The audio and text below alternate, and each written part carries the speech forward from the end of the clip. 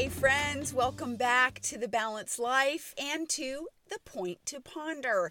And today I just want to ask you, are you open to some constructive feedback? That question is a lot like somebody knocking on your door. Are you going to open it, or are you going to keep it closed because you think of it only in a negative way, like someone is after you? Constructive feedback is what you need to evaluate where you've been, where you're going, how to get better, and how to grow. If the only way you think about feedback is negatively, I encourage you to reconsider your mindset. Criticism tears down. It's only looking at the bad and it's calling it out.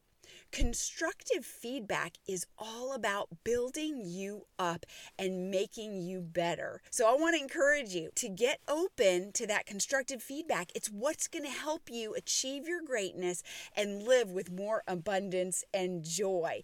Remember, constructive feedback builds you up. Criticism tears you down. And I also want to encourage you to be more open to give people constructive feedback. If all you're thinking about that other person is negative and it wouldn't build you up, don't share that with them. But if you have something that could help them, I encourage you to ask that question that's like knocking on someone's door.